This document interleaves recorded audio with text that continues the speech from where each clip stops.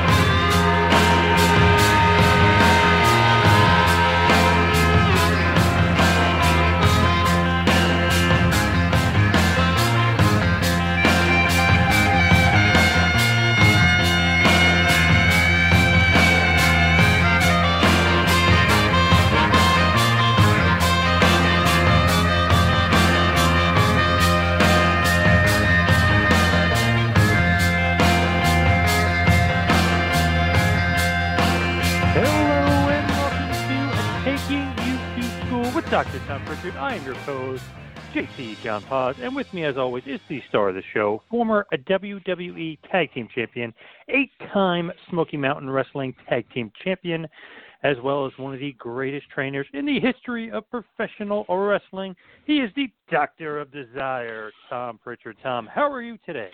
John, I'm doing great today. I'm always doing great today. Whenever I get a chance to live in Knoxville, Tennessee, how could you not be great? So, it's a wonderful night. Yeah, and I guess the JPWA had their graduation, right? Well, we had our graduation on Friday night in Gladeville, Tennessee, and a lot of people showed up. I'm glad to see the support for JPWA from a lot of the kids' families came, and parents, boyfriend, girlfriend, and it was great. Yeah, we had a good time. Gladeville had a good show, and everybody left happy, I hope. I'm pretty much the ones I talked to left happy, and we're happy by the time they got their graduation diploma. And yeah, it was a really good night Friday night. And now, as we record this, I get to watch Survivor Series live as it happens. And they just took down. They're showing a replay from the the kickoff show, and they have the Gobbledygooker come in and win the 24/7 title, and now they're showing him backstage. So that's how good I'm doing tonight. While I was waiting for you to call, I was checking this out. And now there's bird seed or whatever it must be for the Gobbledygooker to find, oh my goodness, to find his way to whatever he's going to find. Anyway, everything's wonderful, everything's good, everything's great, and we're done for 2020 at JPWA. Our next class is going to be happening January 4th through March 26th, 2021. So in the meantime, I've got a seminar, a 3-day seminar in the Winston-Salem, North Carolina. And in between that time, it's going to be a lot of preparation time. So all things are good. You know, watching Survivor Series, you mentioned the Gobbledygooker and kind of silliness and all that going on. What do you think about the current product? It doesn't seem like you're feeling it right now. Well, listen, anything I have the opportunity to absorb and observe, how about that? Absorb and observe. These days with the current product, some of the things I look at and I like, and some of the things I look at and I'm not so sure that I'm not so sure that it would excite me back if I was a young man trying to get in the business. But I don't know. I can't say that because I'm looking at it from different eyes these days. And I know that everyone there is working hard. I know everybody there is giving a hell of an effort. And everybody wants to say they fall short. And it's easy to be a critic when you're sitting on the sideline and not having to deal with whatever they're having to deal with. So honest to God, I would rather stay positive and say these guys are giving it an honest effort and going out and doing what they have to do in this unprecedented time we're living in. The current wrestling, I mean, maybe it's not exactly for me. They do some things, like the Undertaker stuff, get me interested as an older fan. The gobbledygooker stuff, obviously, is kind of just corny and a little stupid, let's just be honest. But the Undertaker stuff is cool. I like that they're honoring him for his 30 years in WWE. Yeah, I do too. I think that's very apropos, and I think it's deserving of a guy like the Undertaker. So, look, nothing stays the same. We're all going to change, and sports will change. The entertainment business will change. So I refrain a lot of times from just coming out and saying, oh, this is terrible, oh, that's terrible, oh, this is hokey, and that's hokey. Well, because there's always elements in professional wrestling that have been terrible and hokey at the same time. So I don't want to be one of those guys that I remember growing up who hated everything and everybody. I speak of Al Madrill sometimes, and he was 30 years old when I came to California, and they put me with him as a partner. And he hated it. He hated any of the young guys. He hated anything new. He was bitter, had a lot of issues, and just a nasty guy. And I couldn't understand it until I hit 30 and had been through some things he had been through, and then I got it, I understood it. And I have to catch myself sometimes because I don't want to be a negative influence or force or speak negatively of these guys who are going out there trying to make it the best product they can. Does everybody do a 100% great job all the time? No, there's some who are playing wrestling, and there's some who are going out there and feeling it and getting into it. But, we can't go backwards. We've got to go forwards. And if this is what we have to endure for the time being, so be it. I'm sure someone or something is going to come along eventually, and we're all going to get back into the swing of things, or we're not. So I still have a love for the business, and I still have a love for the people who love it back and really feel it and want to do something with their life and make it happen for them. So I had a dream. We all had a dream at one time, and if this is their dream, why not let them live it and let them do it the best way they can? We're all having to deal with a time that nobody else throughout the business has had to deal with. So live and let live right now. At least that's my attitude at this time. And by the time this next match is over, I may have a completely change of heart, but who knows? So today on the show, we'd love to talk a little old school WWF, and we're going to go all the way back to 1994. Last week, we talked about 1995 Survivor Series. This week, we'll talk about the WWF Survivor Series 1994, 11/23/94 to be exact, from San Antonio, Texas, in the Freeman Coliseum. The attendance was 10,000 people. Buy rate was a 0.9, which is about 254,000 buys. Not really bad, especially when we were talking about last week when it was only 128. So 254 considerably, not that bad. Not great, but not bad either. And, of course, on the call we have Gorilla and Vince. So, I mean, pretty interesting show just from that perspective. But what do you think? 10,000 people, 254,000 buys. Well, look, once again, San Antonio, the Joe and Harry Freeman Coliseum was one of those classic buildings that a lot of the guys enjoyed going to because it had that feel to it. And even Joe Blanchard would run the Coliseum occasionally. He usually tried to run the Hemisphere in San Antonio, but I do remember a couple shows in the Freeman Coliseum. And, of course, at this time, the pay-per-views for WWE were still fairly fresh and still fairly new, in a sense, and the building fit for what was going on. I remember meeting Chuck Norris in the locker room, and him being a nice guy, but I don't think he really was keyed into what was going on at the time. He was just the celebrity guest referee, I guess, and he was having fun. He seemed like a nice enough guy, but San Antonio, the fans were on fire, and they've always had. Texas has always had a lot of rowdy fans, rowdy people come to the matches, and I don't think it was that much so much family friendly back then, or maybe it was. You still had your rowdy crowd. So I just remember it being a crazy night. I remember Mabel coming to me saying, "Hey, for our gimmick, he wanted to hit me with a crossbody block." And at first I thought he was ribbing, so I just said, "Okay." And he said, "All right, then here's what we'll do. I'll come in and I'll get you. You reverse me, and I'll go to the second rope, and I'll come off with the crossbody block, and I'll come off this way to my left." And he was showing me how he do it and walking through it, in the back. And I'm looking at him going, "Oh, well, okay," because I've already said I could do it and would do it, and I wasn't about to say, "Yeah, but I thought you were ribbing." And anyway, so we went out there, and I never felt the thing. Took care of me, protected me, and that was that. So it was an interesting night. Yeah, what was Chuck Norris like? Obviously, we're going to talk about him a little bit as far as the special enforcer for the main event of the casket match. But what was he like as a guy? Nice guy.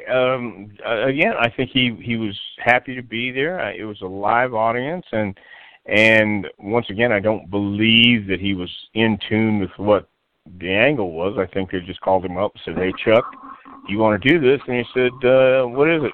Wrestling? Sure, sounds like fun." And come in and do it and get paid and lend his name. I think he was, what was it, Texas, Walker, Texas Rangers. Was that the name of the show? Oh, yes, great show. Oh, yeah. Okay. Oh, yeah, right. Now, hold on. Have you, yeah, a great show. Well, how many episodes have you watched of Walker, Texas Ranger? I've seen a few. I've seen quite a few. Okay. I like Chuck Norris as a person, although I've had maybe a total of 10 minutes interaction with him. But as an actor, I don't really think he was. I think he came to the table, read the script, and said, "Okay, let's do it," and just went out and tried to remember as much as he could. But nice guy backstage, engaged with everybody, and was kind of cool and not standoffish, and was willing to do whatever he needed to do, and I could appreciate that. So it was very, very cool, very nice. Are you with all these Chuck Norris isms that are out there? Are you believing that? Is he a legit tough guy or what? Well, only Chuck and the people he's fought probably knows a real tough guy. Chuck was a point karate guy. I don't believe he was in full contact when karate was becoming popular in the U.S. in the 70s. And I started taking karate in 1970. My instructor, Bill Gray, in Houston, Texas, hooked up with Bill Wallace, the world middleweight champion at that time, full contact. And he and a guy named Chuck Norris would go around these PKA tournaments. Joe Louis, Bill Wallace, and Benny Urquidez were the heavyweight, middleweight, and lightweight champions of full contact karate at that time. And Chuck was around the tournament circuit, I guess, but he was a point guy, where you wouldn't go full contact. It was just you would find a target on the body, and if you got an opening, and the judges would call, either you made contact or you didn't, but it wasn't, you weren't going all out, you weren't going for a knockout, you were just going for, again, points, and stayed away from the face and things like that. So while no doubt he was an athlete, no doubt he knew the martial arts, legend and myth telling go around so much, you don't really know who to believe, and it's kind of like Mickey Rourke. I know Mickey Rourke was a boxer and tough guy, apparently all this stuff, but I've never seen him fight a street fight. Mitch Green talks about Mike Tyson, beating him up, and you can see the proof in the pictures on that, but I really don't know anybody who Chuck Norris has beat up. So I'm not saying he's not a tough guy. I'm not saying he couldn't be a tough guy.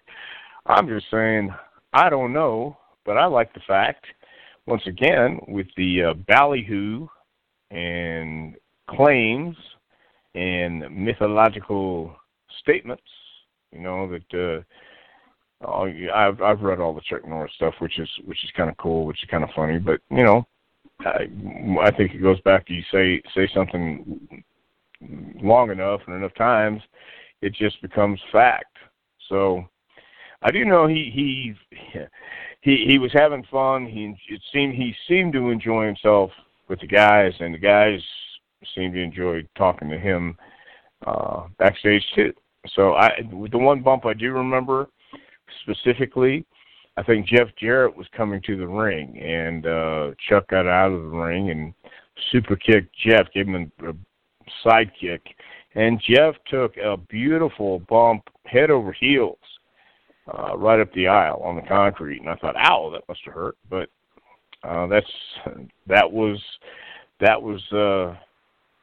what the times called for back then. At this point in '94, it does seem like not a dead period, but a little bit slower. Obviously, when we talk about '95, that was a real dead period. But '94 does seem to be almost heading in that general direction. Are you sensing a little bit of a lull in the business at this point in 1994? Well, again, I hate to keep dwelling on it, but it did seem like a dead period just because of the vibe, the overall attitude and atmosphere that was going on. It was during the time that the trial, the steroid trial, had ended not that much long before, and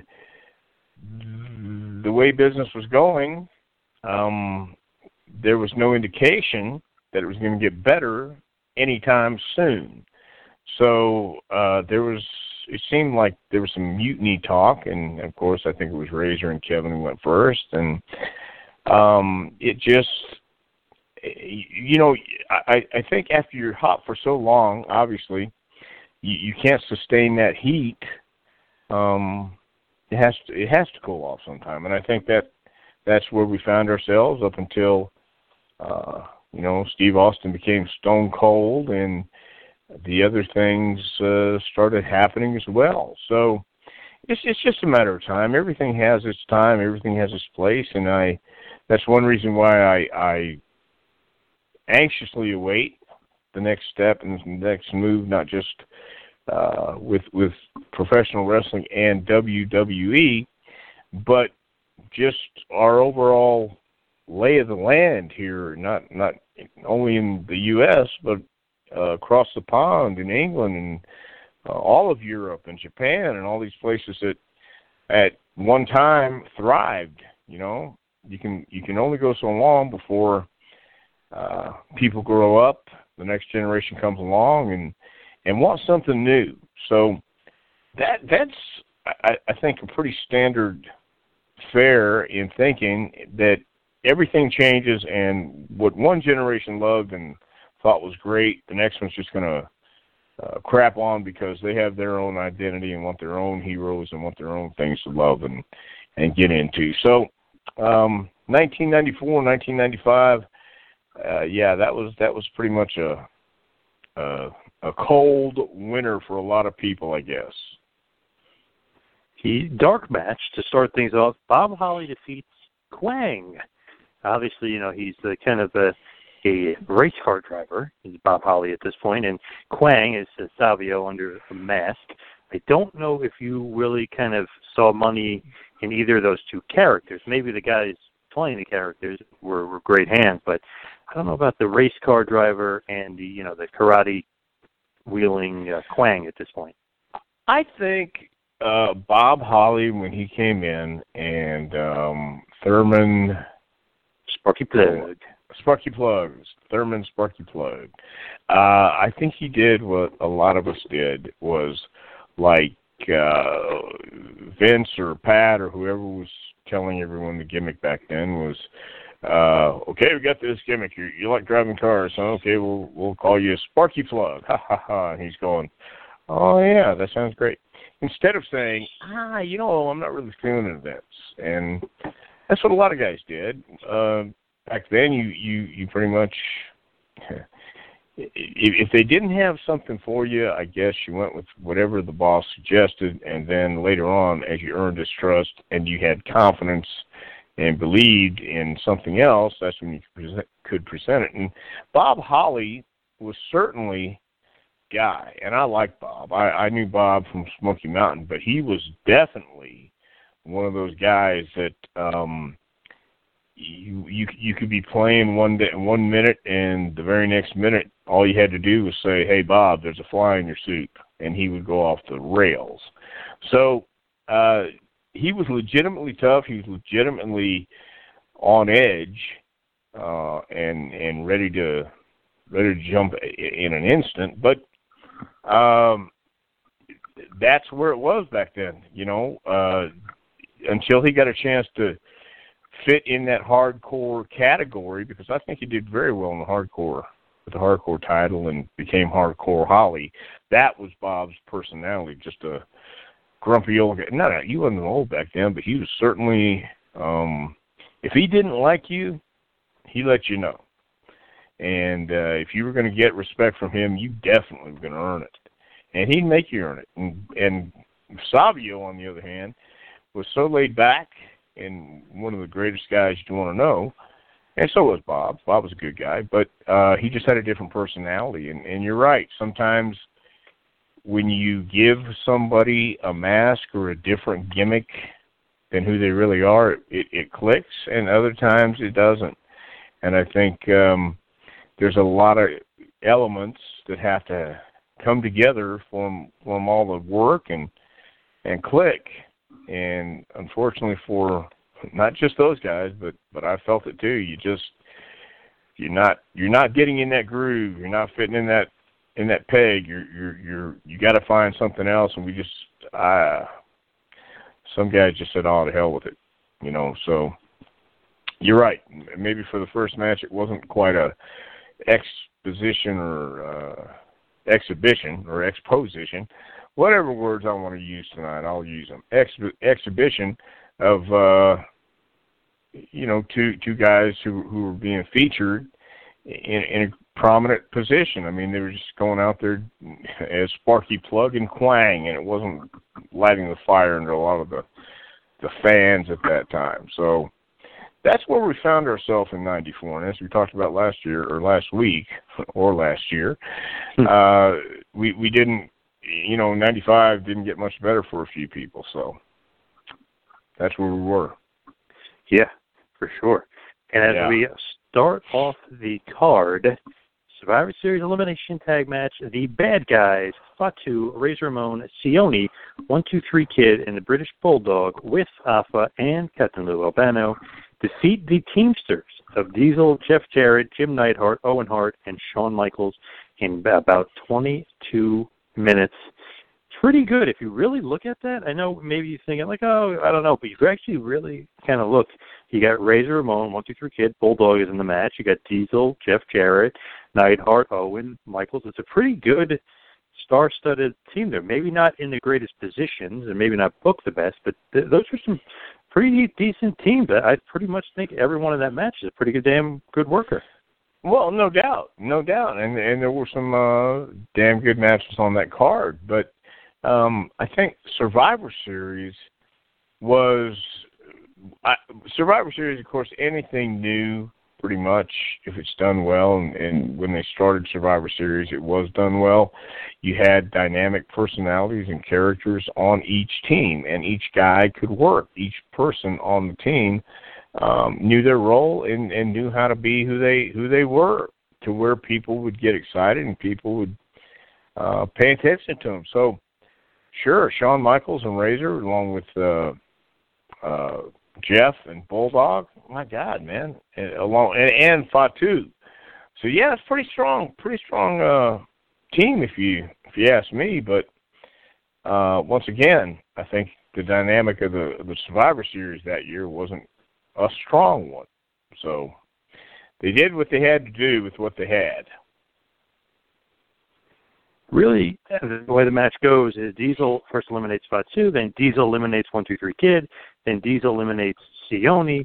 Bulldog's out of there, then really the Teamsters are all going to be gone, and Razor Ramon is going to be the sole survivor. But it looks like just in the match itself, really trying to get over Diesel. He's kind of young at this point, and about I think it's a few weeks' time. If it's not less than a week, he's going to win the WWF title from Bob Backlund. So he's really getting a push, and obviously Razor Ramon, who they love and they love in that role, is going to end up being the sole survivor. Diesel at this point, do you think he was ready for the world title? Nobody's ready until you just get in there. If you wait till you're ready, you'll never be in there. And I think Diesel was a guy close to 7 foot, if not 7 foot. And the only way to get him ready is to put him in there.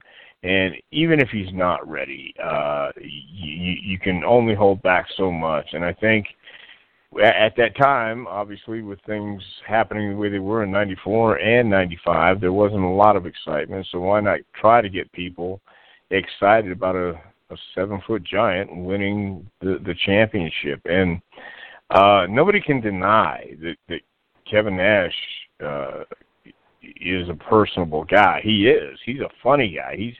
He is charming. He's funny and he appeals to a lot of people.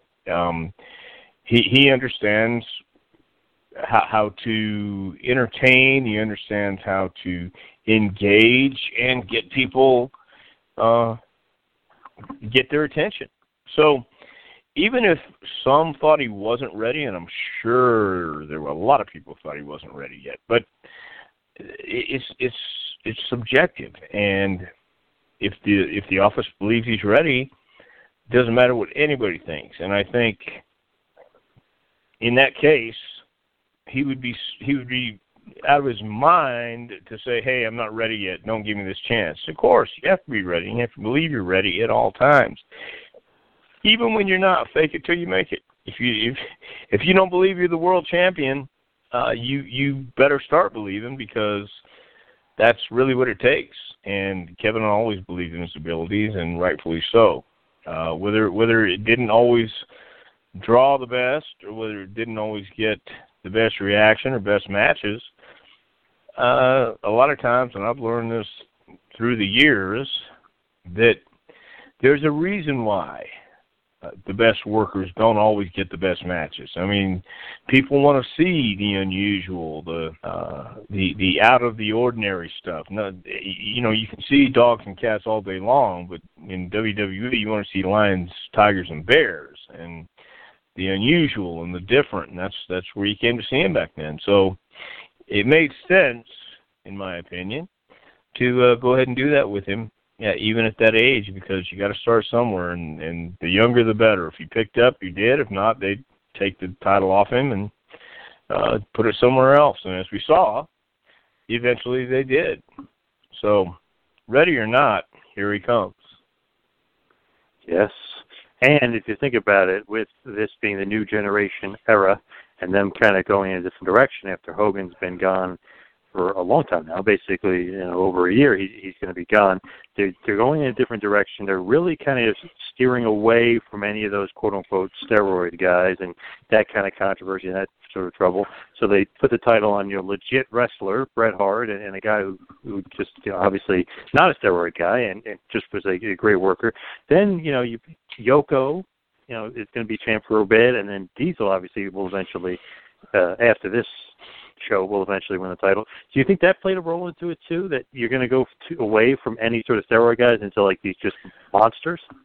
Absolutely. I'm sure it was certainly either in the front of someone's mind, but definitely on the table. Let's get away from the look. Let's go for a more natural, streamlined worker and see if we can do it this way. And they eventually did. You're right, with Brett and even with Flair. You know, Flair was not a huge guy, but at the same time, Rick always worked out, and he would look like an athlete. He looked like somebody. When he came in the gym, even with the blonde hair, people knew he trained, and he did. He trained hard. I worked out with Rick a few times, and he works hard in the gym. So, but he didn't. I don't know if Rick's ever been on the juice. I don't care. But the point is, he knew how to train. He knew how to train his body, and to look like an athlete. And that was what the WWE was looking for back then, because they had so much heat and the spotlight shined on them. So, yeah, I think that was definitely a factor in getting guys who didn't necessarily look like they were on the juice. The next match up is the kind of a jokey 8-man tag Survivor Series match. The Royal Family, Jerry Lawler, Cheesy, Squeezy, and Sleazy defeats Clowns R Us, Doink, Dink, Pink, and Wink in a match that inexplicably went 16 minutes. Just insane if you think about that for a second. I mean, just absolutely crazy. Well, now, hang on. Hold on. Jokey, I mean, call it Sleazy, Keezy, and what? Wheezy, whatever. Yeah. I mean, of course, it's still the WWE, and it's still, I think, to the point of let's give them circus clowns because we are sports entertainment. So, yeah, that was pretty much, I think, for the children. The children, let's help the little children have some fun too. I don't know what that was about either. Probably could have been shorter. I mean, by probably about 10 minutes. Oh, wait a minute. It could have been shorter. They had how many guys on Lawler's team? Sleazy, Beezy, and who? Queasy, Sleazy, and Cheesy. Yeah. And how tall were they? I would probably say 4 feet, maybe. Say maybe less. Okay, and they could have been shorter. All right. Anyway. Oh, yeah. Cool. Yes. Yeah, thank you very much. I'm here all week. Try the reel. Here we go. Here we go. Lawler defeats Doink. Cheesy eliminates Wink. Cheesy eliminates Pink. Sleazy eliminates Dink. Survivors, Jerry, Queasy, Sleazy, and Cheesy. I mean, that's pretty epic. It's got to go down as one of the greatest of all time. And all those descriptions and names of his partners, he being Jerry Lawler, were very, very were picked out and thought of specifically for the Lawler team. So that was a lot of planning going in there, and I'm sure Lawler was thrilled to be a part of it too. You can just imagine the agent or producer, whatever you want to call it, that is in charge of putting together this match with these guys. I mean, they must have been heavily, been maybe drinking the night before. Heavily drunk? Yeah. Yeah. Yeah, well, a lot of times I think everybody's just resigned themselves to this is what we've become and this is what it is. Are we going to look at the semantics of it or the morality of it, of what sacrilegious things we're doing to the business, or are we going to keep our job and do the best we can? I think that was the mantra back then for most guys, and most guys probably were looking at it and laughing too. And again, it's not for everybody, and it's not everybody's taste, that's for sure. But back then, it was still a matter of people who enjoyed the entertainment part of wrestling. I talk about it pretty much on a regular basis with other people at JPWA, and we've discussed it at times too. It's coming from a different place, and it was coming from a different premise. We've been through the time period of, all cartoon characters from Hulk Hogan, the Iron Sheik, and what other cartoon characters of the 80s, but and then you would go from that to the Stone Cold Steve Austins and the Rocks, who were still cartoon characters, but more larger than life and authentic than cheesesteak, sleazy pie, whatever the King's partners' names were. I don't know. But, yeah, and the agents kind of sometimes would know that it is what it is. It sure wasn't from their day, and they get that. So I think adaptability is a key thing to learn, and it's still a key thing to learn for the business, no matter what company you're working for. The next match up is what I would consider the main event of the evening, but obviously, the WWF at this point did not think so. It's the WWF World Title match. It's going to be a submission match. Bob Backlund with Owen Hart defeats Bret Hart with the British Bulldog. Match was about 35 minutes, and obviously there's a big title change because Bret was the champ going in.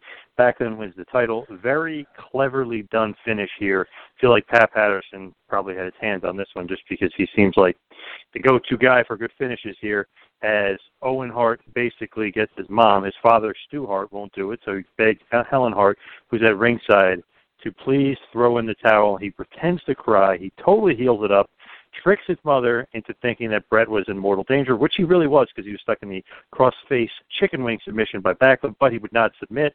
It was, I would say, probably about 8 minutes or so. He's really in the hole for a while, and he would not submit. But Owen, fake cries, mom throwing the towel, Bob Backlund, new champion.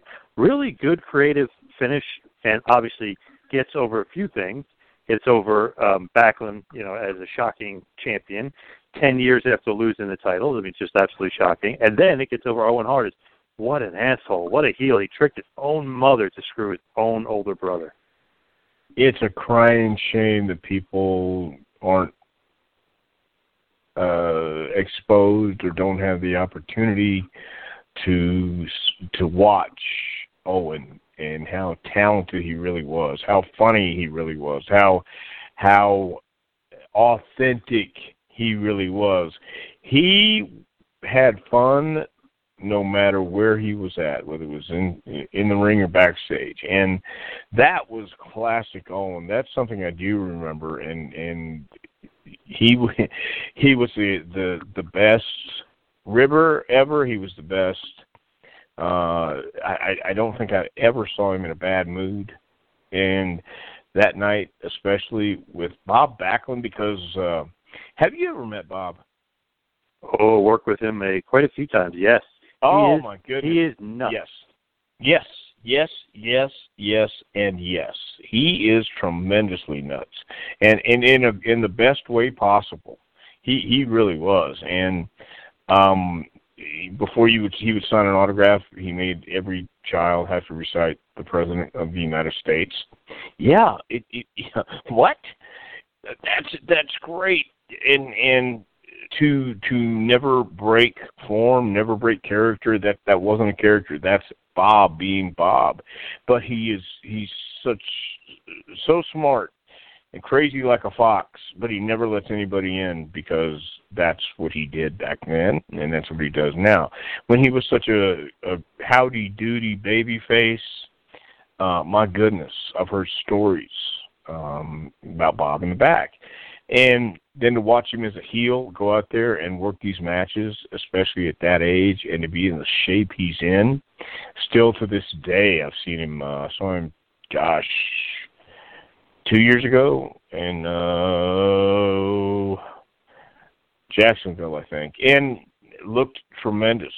And my gosh, to go out there and work with Bret and go that long and be that convincing, along with Owen, and being that younger brother, being that brat, being that guy, and Owen never broke character. So, yeah, that was a good match. I do remember watching that, and I remember Bob being brilliant, and Bret being Bret, can work with anybody and make it all look great. What did you think about that finish? Obviously shocking that Backlund's going to win the title 10 years after his initial WWF championship run. Did you think like, oh, wow, what interesting direction they're going in here? No, I don't think that so much as there have been rumblings, there have been whisperings, or not whisperings, but there have been rumors, I guess, that Kevin Nash was going to get the championship because he was a big guy, and that was the direction. So rather than beat Brett, why not use Bob as the link to get the championship and keep Brett fresh as an opponent for Kevin and go that route. That wasn't said or expressed by anyone. It's just one of those things that when you're looking around trying to think what's next, instead of asking somebody, hey, what's next? Because they'll probably tell you absolutely nothing. That was a rumor that here's Diesel going to get an opportunity to shine, and why beat Brett? Let's have Backlund be that link in there. So it was kind of, yeah, you're right. Maybe it was shocking at the time, but at the same time, knowing that back then, I do believe it was a little different method to the booking, where they did have a somewhat of a plan down the road, and knowing that part made me think, well, if they did it tonight, who would be the next guy? Who's next in line? So nobody knew for sure. None of the boys, except maybe Diesel and Sean or whoever else. But it wasn't that big of a shock, because WWE was less predictable back then than they are now. Very kind of cool, random title change there, and obviously Diesel's going to end up winning the title at the end of November at MSG in about 7 or 8 seconds over Backlund, and really kind of catapulting Diesel maybe into superstardom, but it didn't really, we can get into that time. It didn't really kind of set box office records. We'll just say that it didn't lead to big business, and the whole business was kind of down at that point, really. Yeah, it was. It really was down, and I think the negative publicity was still a stigma, and I don't know that a lot of people were really watching for those reasons. I could be wrong, but everybody had a reason for tuning out. You'd just gone through the period of Hogan and cartoons and the wacky stuff, and now you're getting a whole different breed of performers in there. So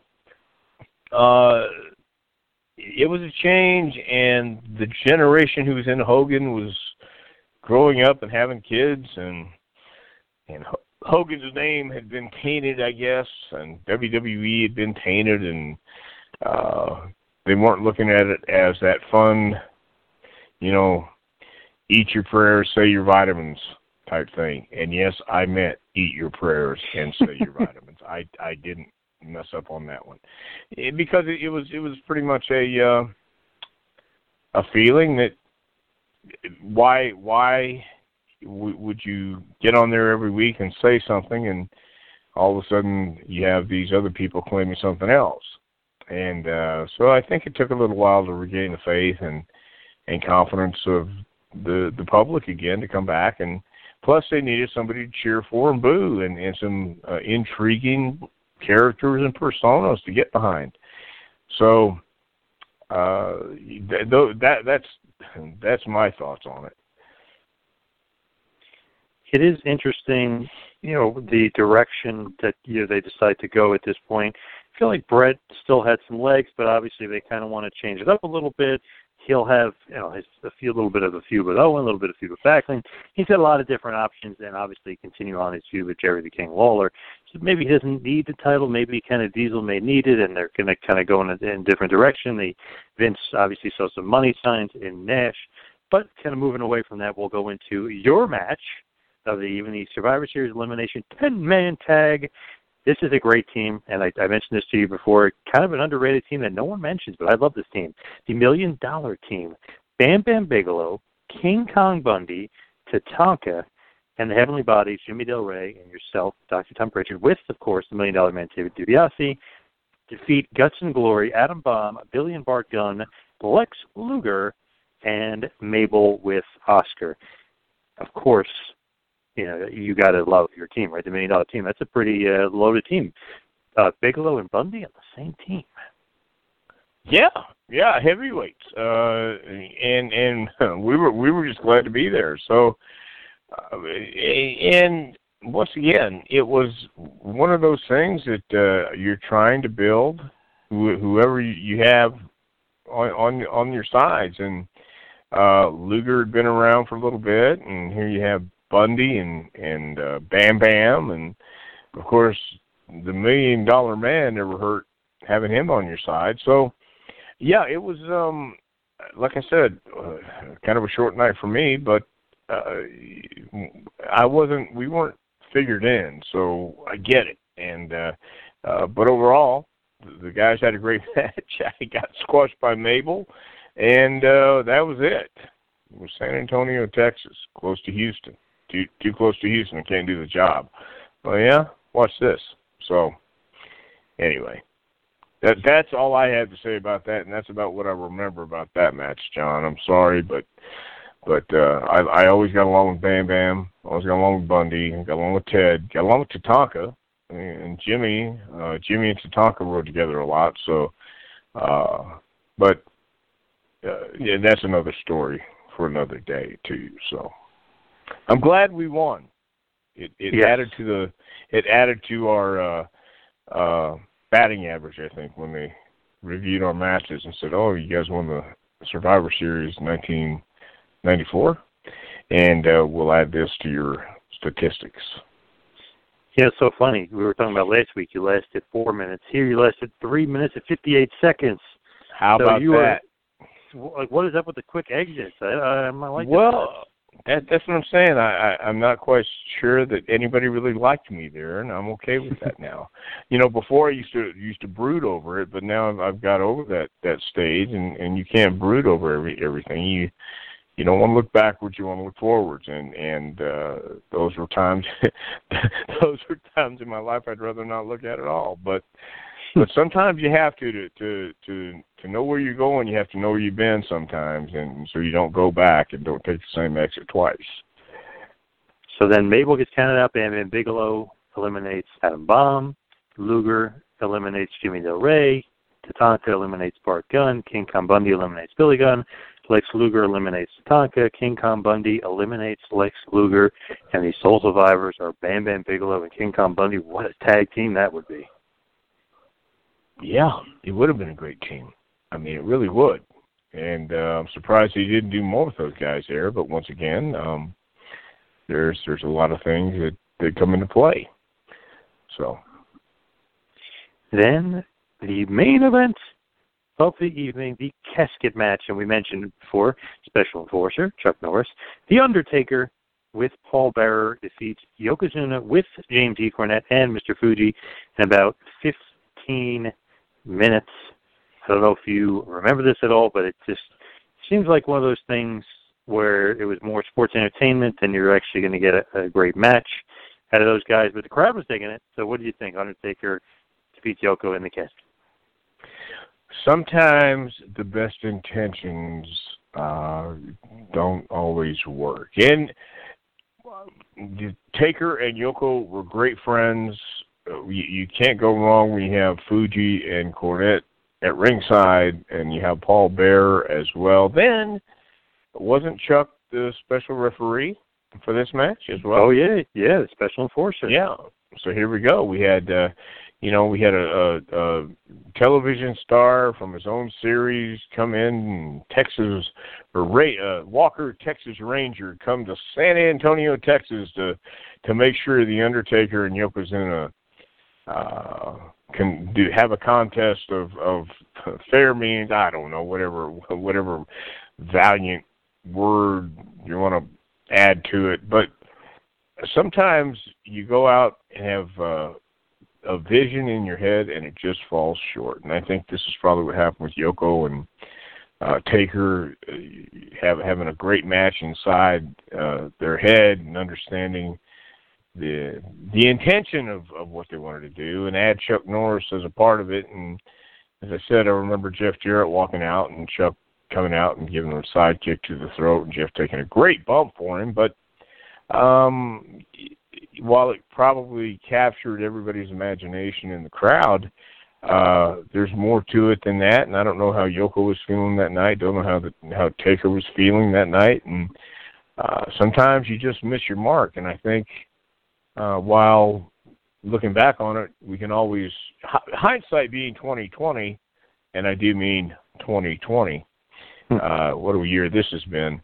So we can all look back and say, maybe the standards were higher, maybe the standards were lower. We don't know, but on paper it looked good. On paper, you had the massive Yokozuna against the Phenom, and back then he was even mythical and magical, and some work and some don't. So I don't know what to tell you on that one, except that again, the best intentions don't always work. But they tried, and they brought Chuck in to help. And of course, this was a rematch of the casket match at the Royal Rumble, where Undertaker, I guess, legitimately is injured, so they're going to have to take him off TV, and all the heels come out and they beat up Undertaker and they put him in the casket. So this was the rematch, and Undertaker getting his revenge on Yokozuna. Of course, that was back when Yokozuna was the WWF champion in January of '94, and obviously at this point is a non-title match. So what are your kind of thoughts of not the match itself, but not having the world title match in the main event, but having the Undertaker's revenge come at the main event?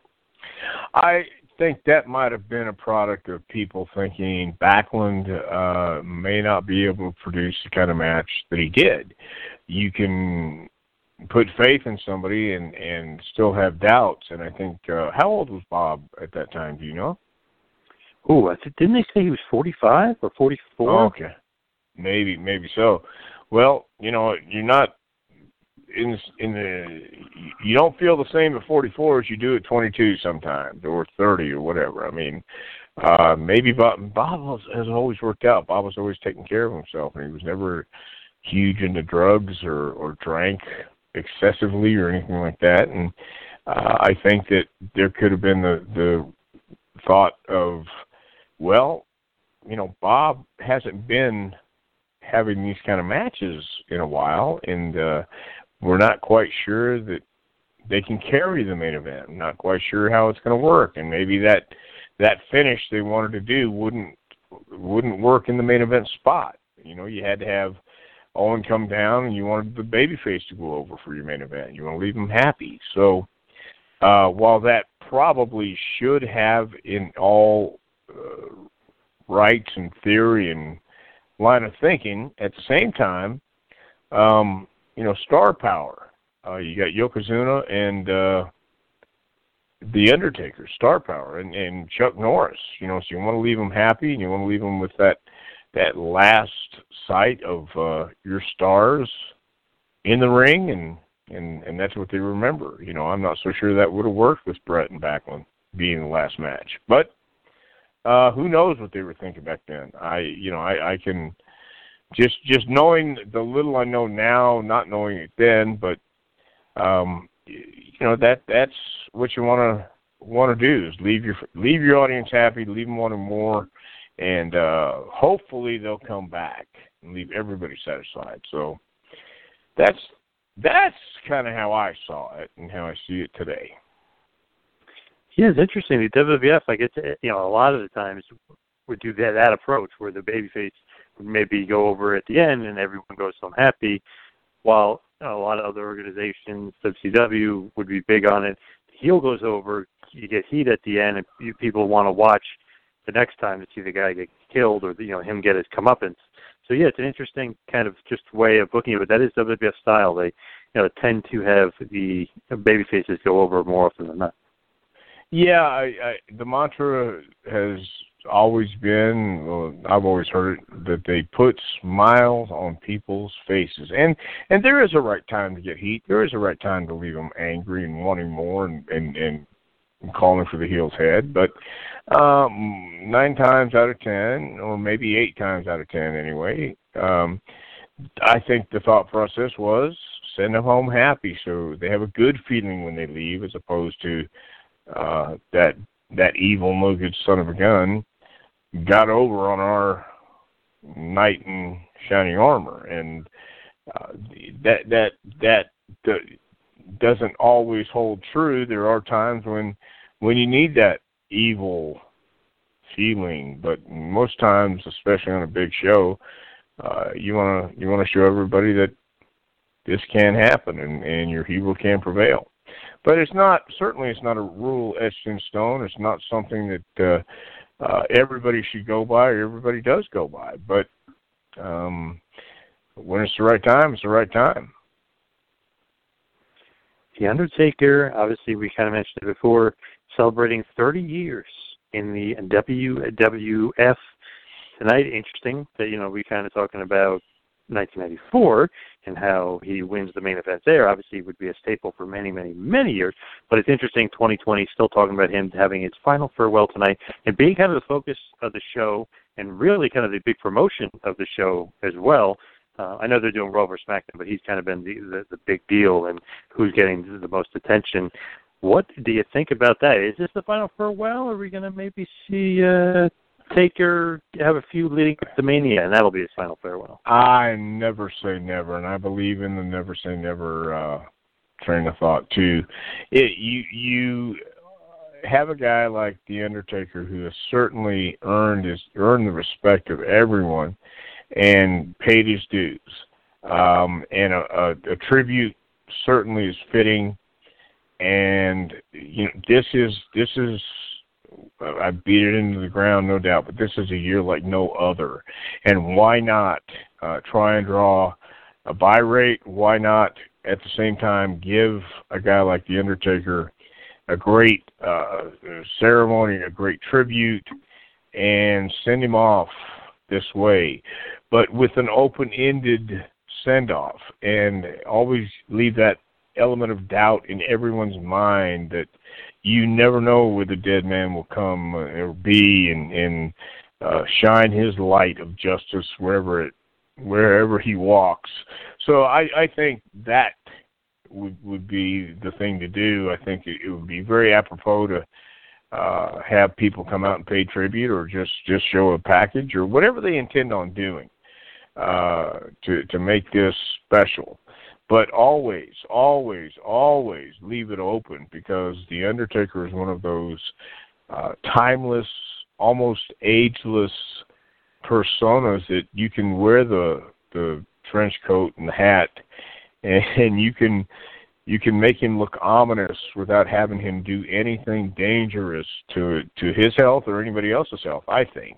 I think just the presence of The Undertaker alone, or if there's someone that comes along and gets his blessing and he christens them the next Phenom, and that won't happen for a while, no doubt, or it may happen tomorrow. Don't know. But I think an open-ended tribute, celebration, leaving a doubt in everyone's mind. Hey, is it really over? Yeah, but is it? Shawn Michaels retired. Shawn Michaels said he wasn't going to be one of those guys who came out of retirement. But lo and behold, that magic number came up, and it's in Saudi Arabia. Let's go do a tag match. So you never say never. Never say never. And I've learned that, and it's happened in my instances, and it's happened with other people too. So we don't know what tomorrow brings. Don't know what the next month brings. So I think WWE does great tributes. WWE does things right. They bring in people who mean something to the subject that the tribute is aimed at. They touch people's hearts. They put all the great videos and vignettes up that through the years have made these people special. So there's never been anyone like The Undertaker in modern history. I read a quote the other day that nothing's new in wrestling. It's all recycled. But at the same time, The Undertaker, I think, broke ground. It was one of those guys that he everybody knew he was the dead man, but it was people knew he was playing a part, but he morphed into that part. He was The Undertaker. When he came in, he didn't have any tattoos. He didn't have a lot of the scars and a lot of the etchings on his soul that he does now as The Undertaker. And he's forever going to be a part of WWE, and he'll forever be The Undertaker. And even when he's Mark Calloway, he's still never going to be able to escape being The Undertaker. It's typecast or not, it's the way it is. There's only one guy that can do it, and it's him. So I truly believe there will be a time, because there's no Undertakers out there. There's no Stone Colds. There's no Rocks. There's no John Cena's. The closest we have right now is Roman Reigns, and he's still growing, and he's getting better, no doubt. But what made those guys so iconic was the fact they were able to step out on their own without anybody telling them. They might have been coached and they might have been directed, but it's up to them to seal the deal and go out and do it on their own and do it their way and make that persona and their personality that iconic part that people remember. So, do I think this is it for The Undertaker? Absolutely not. I think we'll see him again, but it'll be sparingly. It'll be in places where he's needed, and I'm sure he's going to venture down to Orlando. I'm sure he's going to make special guest appearances at the Performance Center. By all means, that's what he's there for. That's what he should do. He should impart some of his wisdom and advice on these guys.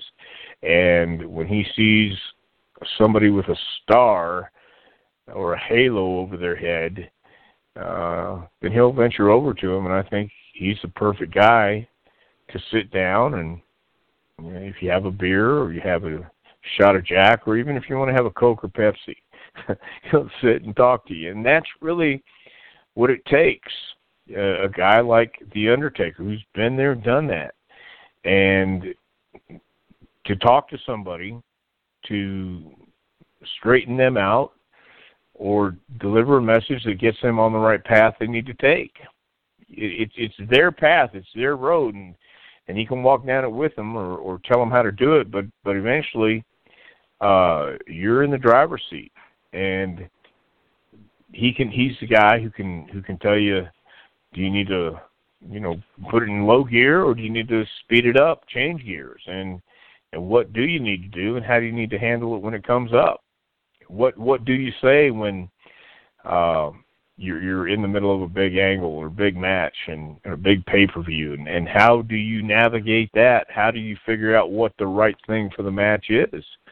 I'm sitting here as we're talking, watching Drew McIntyre and Roman Reigns, and I remember Drew McIntyre as a young guy coming to FCW, had raw talent, had a great sensibility about himself, but he wasn't ready the first time. You asked me if Diesel was ready the first time, but you only know if you're ready when you're put in that position, when you're put in that spot. And Drew was put in that spot, and he found out he wasn't ready to navigate that path. He had a few years of seasoning he needed to get done first, and he did. He went back to his home country, and he didn't quit. He found answers. He looked for answers. He asked questions.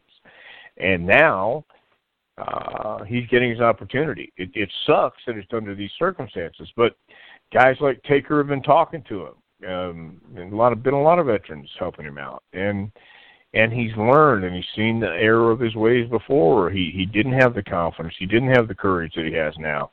And Taker's one of those guys that, thank God, he's signed for the next 15 years or for a lifetime, whatever it is. Thank God they have him there, because he's one of those guys who can relate to talent. He's one of the guys talent can relate to, because they all grew up watching him. And they've seen how he is in the locker room. They've seen how he is in the ring. They've seen how he is out in public. And for as big of a star as he is, he takes the time to mentor, and he takes the time to talk to anyone who's interested. We saw him. He came down to FCW a couple times and never denied anyone when he was done talking to the class and practiced, and even after practice, he stuck around and answered everyone's questions. And if they had a private, they wanted to have a private word with him, he did. He took his time. And there's not too many guys that can do that or have the gravitas he does and knows how to communicate that to talent. So while this may be the end of his in-ring career for right now, I think he's going to be back in a WWE ring. Again, I don't think this is the end of him ever climbing through the ropes. I think he's certainly going to make a trip or two to Orlando, and certainly going to be called on if needed. And the good thing about it is he's always answered the call, and I think he always will. Yes, very, very well said, Dr. Tom. Just want to mention Pro Wrestling Tees. You can go to ProWrestlingTees.com and pick up a JPWA shirt or a Dr. Tom Pritchard shirt. Just go to ProWrestlingTees.com, type in Dr. Tom Pritchard or the JPWA. You can also go to Patreon. Patreon page has been set up. You can become a patron and support the JPWA on there. You can also check out the website, jpwrestlingacademy.com. You could follow me on Twitter and Instagram at 2Man Power Trip. You can follow Dr. Tom on Twitter at Dr. Tom Pritchard. Of course, you can get Dr. Tom's book, A Pro Wrestling Curriculum, Advice, Suggestions, Stories to help the aspiring pro get to the next level. Dr. Tom, where can they get the book? You can get my book at Amazon.com. Just type in Dr. Tom's book in the search engine, and they will get it for you. I'm not going to even mention the PayPal anymore because nobody cares, nobody listens, and nobody's done it for a while. But if you do want a personally signed autographed book, you can email me at jpwrestlingacademy@gmail.com, and we'll work that out for you, too. Nice. And, of course, you got something coming up in December 4th, 5th, and 6th for AML. I am looking forward to going to Winston-Salem. I believe the first night starts at 6 p.m., and I'm going to be traveling over there during the day and kind of taking my time, enjoying the scenery as I do, going through the mountains of the Carolinas. And, we're going to have a nice time for 3 days in a row. Sounded awesome, of course. I'd like to thank everybody for joining us this week and every week right here on Take It to School with Dr. Tom Pritchard. We'll see you next week, folks. Thanks for listening to the 2-Man Power Trip of Wrestling. What the world is downloading.